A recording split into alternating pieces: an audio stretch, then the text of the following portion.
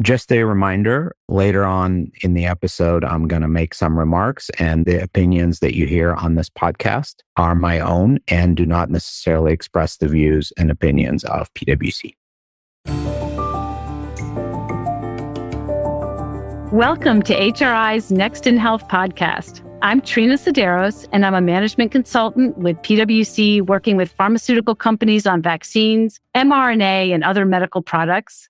I've hosted this podcast since the early days of the pandemic, and it's been almost 80 episodes. It's hard to believe. And I'm sad to say that this will be my last episode. After 9 years with PwC, I'm leaving the firm, and I'm going off to work on my master's in the history of medicine and spend time with my kids. And so I just want to say I'm so sad that this is the last episode. I can't believe what we've accomplished. But then I'm leaving it in great hands with Igor Belokrinitsky and the team that has backed us ever since the very beginning, who've done a wonderful job. Hi, and I'm Igor Belokrinitsky. I'm Trina's co-host, and I am sad. I am a principal with PwC Strategy End, where I help leading health organizations with their strategies and operating models. And since, Trina, you started out was talking about the history of the podcast, let's turn briefly back to the beginning of the COVID pandemic when the flights were grounded and the quarantine started and we were all sort of trapped in our bedrooms and in our homes and in our apartments away from each other. And you brought us together. You brought us together around the virtual water cooler, and we would tune in every day to hear from you the latest on what was happening with the pandemic, because we personally wanted to know and because our clients expected us to know and expected us to help them navigate through the catastrophe, through the pandemic, through the crisis that we had all gone through. And so this water cooler, this meeting place that you had organized, become a place to come, to connect, to be informed, to hear from each other, to learn from each other, to support each other. And it really played an outsized role as a source of community, as a source of information, as a source of insights. And obviously you helped catalyze those conversations and learned a tremendous amount and shared a tremendous amount of information in the process. And I'm curious to hear you reflect on what you've seen, what changes you've seen with your colleagues, with your clients, as you've seen every day the world evolving through these water cooler calls. Gosh, Igor, thank you so much. That is so kind. Those calls became, like you said, a community, and you were one of the earliest folks to the water cooler. And actually, this podcast and the water coolers are among the highlights of my whole career at PwC. Just to experience this whole pandemic with so many people and get that insight from so many of us that are working with clients, hospitals that were struggling with PPE early on and wondering how to handle COVID patients and wondering in some cases when they would be coming through the doors. Because if you remember early on, we were having a huge flood of very sick people coming through the doors of New York City hospitals, but other hospitals were shutting down, but yet patients weren't coming through the door. So we were hearing from them. We were hearing from pharmaceutical companies that were just gearing up to try to produce at the time vaccines, which we didn't know whether they would work or not. And then insurance companies, which were scrambling to figure out how this would impact their members and how to support their members. And so we heard from all of these different groups, all in this one call. And so it was really an amazing nerve center to be part of. So yeah, it's been an amazing ride.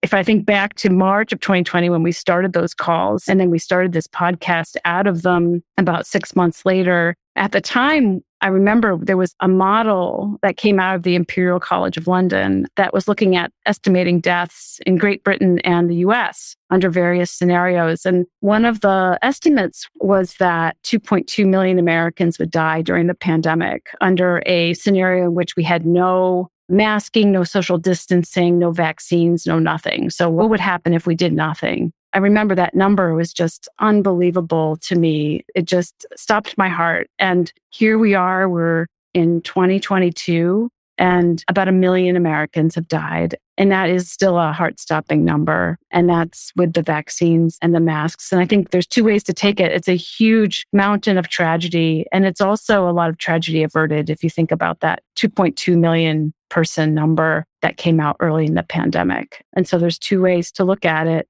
This is still an astonishing event. It's a historic kind of event to live through. And for a lot of people, just incredibly life-changing.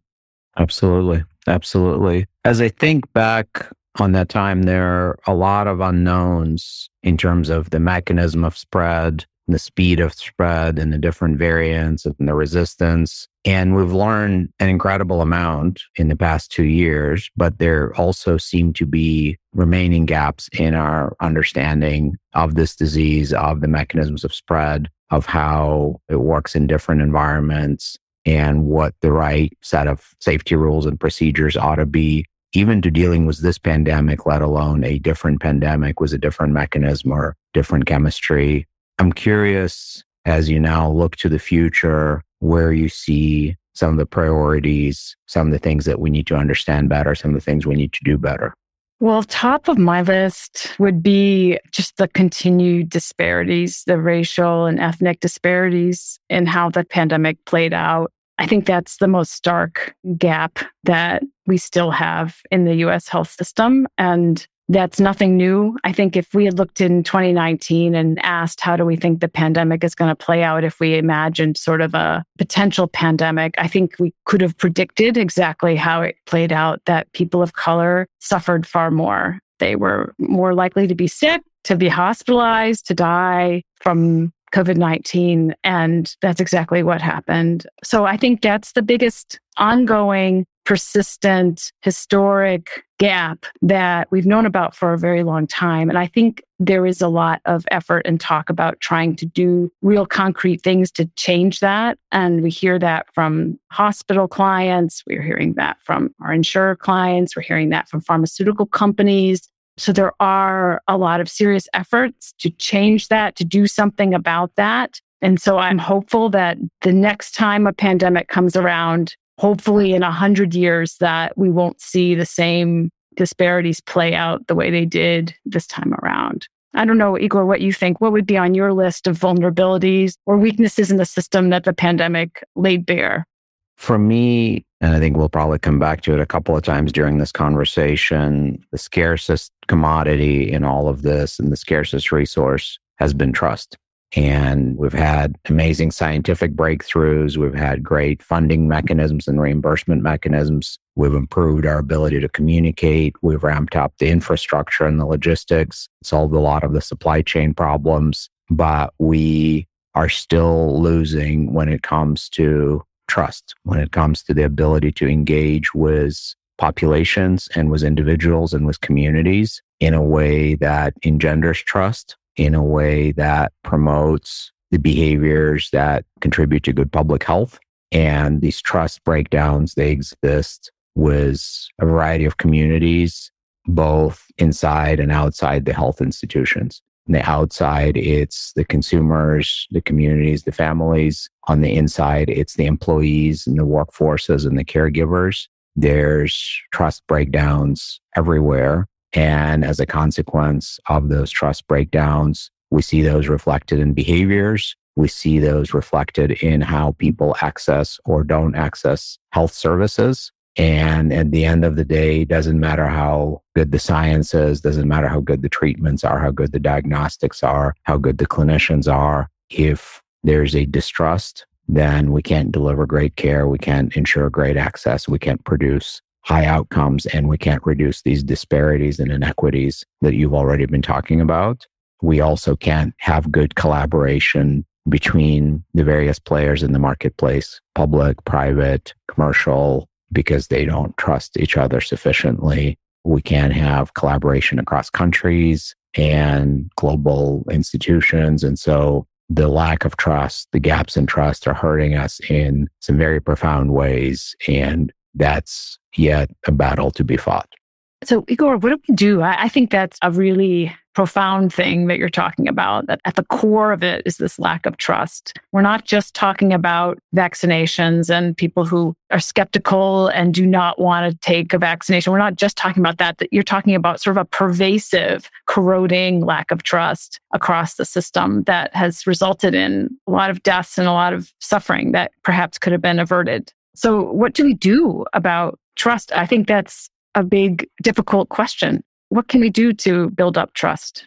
Well, our entire firm is in fact working on this issue. Our mission as PwC is to build trust in society and solve important problems. And there's efforts from the CEO on down to grow trust in society. I see a couple of aspects to this. One, everyone has a different definition of trust. For me, trust begins with acting in a predictable manner when you tell people what you're going to do and then you do it. And if you don't do it, you tell them why you're not doing it, or you tell them in advance that you're not going to do it. And then you become trustworthy in that people know what to expect from you and when to expect it. And so part of trust and improving trust in my head is communicating a lot better about your intentions and your reasons and your actions, and then following up to show and to demonstrate how you've done the things that you've promised to do. And if the situation changes, if the environment changes, if the science changes, you communicate that directly. And I think in particular, the need that I see, and this might become a little bit more paradoxical, but I feel like our politicians need to learn a lot more science and become a little bit more scientists. And our scientists need to become a little bit more politicians. And I'll kind of explain what I mean by that. I don't mean that our politicians need to become microbiologists or epidemiologists or virologists or medical ethicists or anything like that. But I do feel like they could benefit from learning some basic statistics and probabilities and starting to include that in how they communicate. And so instead of saying this is definitely going to happen or this won't happen, and for sure this will take place and this won't take place, making these proclamations and guarantees that are inevitably proven to be inconsistent and unreliable in the future, and thus reducing trust. They should be able to speak in terms of likelihoods and say that it is more likely than X will happen or less likely than Y will happen, and help folks be prepared for a variety of scenarios rather than just saying, oh, we're going to be fine or we're all going to die. So more nuance in engaging with the public, being able to speak in terms of likelihoods and scenarios would be extremely helpful in improving trust. It also allows you to say that we told you that X was unlikely, X happened. We didn't tell you that X would never happen. We didn't tell you that X is 0% likelihood. We just said it was unlikely. It happened. Sometimes unlikely things do happen. So you can have that conversation without losing the trust of your audience. So more nuanced communication, more nuanced understanding of probabilities and statistics, and then an actual willingness to confront your prior promises and predictions and own up to mistakes, I think would be helpful. And then on the other hand, as I mentioned, scientists becoming a little bit more political, again, doesn't mean that we need scientists running for office, although that would be very much welcome. It'd be nice to have more of that thinking at the highest level in the policy arena. But the ability that politicians have of building coalitions, of building support, of aligning interests and stakeholders and communicating effectively and telling stories and creating narratives that help people personalize and absorb the information that they're getting and be relevant to them, I think would be highly useful, because we all need to kind of understand the world around us a lot better. And if scientists had better tools and methodologies for communicating their insights, everyone could benefit from that. So those are kind of a lengthy digression on some of the things to improve trust. Yeah, I think the messaging has been very challenging throughout the pandemic in terms of telling people what they should be doing and why, and then what the outcome will be. And sometimes the outcome is not very visible. So you wear masks and it's averting transmission. You cannot really physically touch that, right? It's not concrete. I think that is one of the challenges with public health and pandemic preparedness in general, is that if you do it well, things don't happen. And it's hard to point to things that don't happen as a success. And I think that one of the vulnerabilities that we have experienced as well is just that lack of investment in public health and then the preparedness for the next pandemic. It's no mystery that these kinds of pathogens will emerge and make their way around the world, and that we will have pandemics. From as long as there's been written history, we know that there have been epidemics and they make their way around the populations. And here we are again. So when I look forward at what is the US doing to prepare for the next pandemic, what's the world doing to prepare for the next pandemic, knowing that we're not out of this one yet, I don't know that we'll see the kind of mobilization that you might expect from an event that has had such a huge impact on everybody across the world. And so that, I think, is one of the things that we'll be watching to see if there's a real mobilization to prevent the catastrophe that happened this time. And I don't know if that's going to happen. I remember reading a quote from a doctor in Toronto during this first SARS. It never turned out to be a pandemic, but the SARS outbreaks. And that was kind of this warning shot, right, from coronaviruses, that these viruses could produce really serious illness way beyond the common cold. And this doctor in Toronto said that this is the warning shot and we should do something to prevent something much bigger from happening. And sure enough, here we are, with SARS-2, and we didn't make those preparations. And I think what we can expect from the next pandemic is something along the lines of what we have this time around, where we will have the technology to rapidly turn around vaccines, thanks to the mRNA and other platforms. And I think that we will have in the United States a patchwork response, similar to what we had this time, where you have states, just because that's the way our public health is set up, where state and local officials make the decisions about public health, not the national government, not the federal government.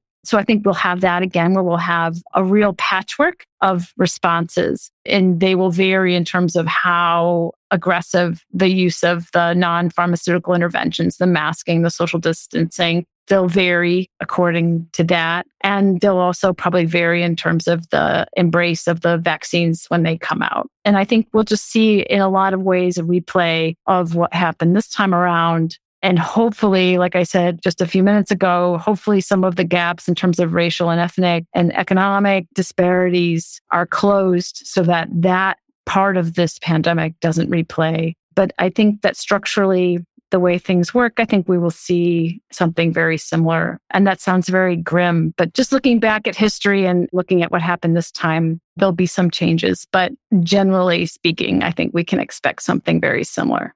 But there have been some changes. So I shouldn't say everything will change. I think telehealth is also a distinctive part of this pandemic that will carry forward along with the mRNA vaccines and things like that. I don't know what you think, Igor. What do you think about the pieces that will change that maybe could help us next time around? Well, since we're looking on the positive side of this, I do feel that some great seeds have been planted. And some of it, I know you mentioned at the global or country level, we haven't made a ton of progress in cooperation and coordination and planning. But I think at the grassroots level, we've seen quite a bit of progress, and we've tried and experimented with a lot of things. And now we know how well they work and where they fall apart. We've seen factories be able to retool quickly to manufacture PPE. We've seen citizen scientists working with enormous data sets and producing insights that some of the larger institutions couldn't replicate or couldn't be as nimble. We've seen funding mechanisms pop up to give money to do innovation while the rest of the institutions were still slow to redeploy. We've seen some regulatory innovation suspending certain rules and to ease the progress. So I think we've seen some great experimentation. We've also seen some great relationships built as health organizations and non-health organizations have had to cooperate with each other, and just individuals meeting and building relationships so that next time there is some sort of a crisis, they know who to call and what to say. And it's much easier to kind of warm up those relationships again and be able to cooperate, because a lot of this does happen at the human level. All of that is encouraging. And then in our work as consultants, we often help organizations do their strategic planning. We help them come up with future scenarios. And we know that going forward, there's going to be much greater sensitivity about how uncertain the world around us is and how it's not deterministic, how there's not one future, but a variety of scenarios. and everybody needs to have plans for the worst case. And the worst case is usually much worse than you can imagine. And so it is important to not be depressed and dejected by it, but instead to have those contingency plans and to have that defense in depth and to have that enterprise resilience to withstand the bad scenarios while also planning for the scenarios we want for the good scenarios. So I think we'll see big changes in how research is done and how funding is done, how strategic planning is done in a lot of organizations, and ultimately how they collaborate in their communities with their business partners, with their public sector counterparts. So this is an important experience that we've all gone through. And there will, of course, also be deleterious effects. There will, of course, be scars left in the literature on pandemic and epidemic scarring, behavioral scarring that occurs, belief scarring that occurs. We know, for example, that when we study prior epidemics and pandemics and even the prior flus like the Spanish flu and the Russian flu, we see, for example, that the trust in institutions does tend to erode, in particular among the 18 to 25-year-olds. Their trust in public institutions tends to erode if they've grown up during a pandemic. We see a spike in mental health challenges. There have been studies of what happened to, for example, mental health admissions after the Spanish flu, spiking by a very large number after that event. So we have some major challenges to overcome in the coming years if prior pandemics and epidemics are any indication. But we also are faster, smarter, and hopefully also more compassionate, and will be that way going forward. Yeah. I think if you look at even just the vaccines as one side of the coin, other side of the coin, I think we're going to look at a future of sort of a renaissance of vaccines where you have a huge amount of money and interest going into vaccines right now. I think we're going to see combination vaccines, new combination vaccines, maybe influenza, COVID, RSV, all in one shot, things like that. More effective flu vaccines, we all hope in the future. So you've got this sort of flowering of vaccines coming. But on the flip side, coming out of the pandemic, you've got also a flowering of hesitancy and skepticism and misinformation about vaccines and worries about vaccines and people not taking vaccines that can prevent a fatal COVID infection. And now we see some evidence of this hesitancy and the skepticism bleeding into flu vaccine uptake and things like that, and children's vaccine uptake. And so as we see this sort of flowering of new vaccines, which are among the health interventions that have had the biggest effect on life expectancy around the world, well, we see at the same time in the United States this concurrent turning away from vaccines. And so I think that's, in a way, the story of the pandemic, where we have some innovations and we also have a corrosion in some areas, like Igor, you were saying about the trust aspect of things, and then the erosion of trust in young people who have grown up through the pandemic and will be looking at institutions with greater skepticism. And then, the greater vaccine skepticism we have coming out of this. A huge amount of change, I think, that our society will be grappling with for many years to come. And that's just the nature of these events. They affect all of us individually. They affect our communities. They affect our institutions and all the ties that bind us all together. And we'll figure out what the fallout of all that is, I think, over time. And eventually someone maybe will look back at it. Well, many historians will look back and have a better long lens on it, like we have now with the 1918-1919 influenza pandemic. So from our vantage point, it's hard to know exactly how this will all fall out. But I feel like, Igor, we had a good seat being part of all this and hearing from all these different parts of the healthcare system. We had a good seat at least to see what was happening as it was happening with all the different pieces of U.S. healthcare. That's right. And I think everybody wants to help. Everybody wants to be part of the solution, and will be busy in the years to come, continuing to inform and communicate and improve trust and come together around this topic. I agree. Well, it's hard to wrap up a discussion like this, and it's hard to wrap up a podcast hosting role. But I just want to thank you, Igor, for being such a great podcast co-host. It's been a really fantastic bunch of episodes that we've recorded together. And I'm really also very thankful to the whole team that puts together these episodes week after week. We've really lucked out with such an exceptional team of marketers and sound engineers and producers and research assistants. And that's why these episodes sound so beautiful and they come out so well. So thank you to everybody. It's really been great and wonderful. Thank you, Trina. And thanks, everyone. For more on these topics and other health industry insights driven by policy, innovation, and care delivery changes, please visit our website at pwc.com/HRI. Until next time, this has been Next in Health.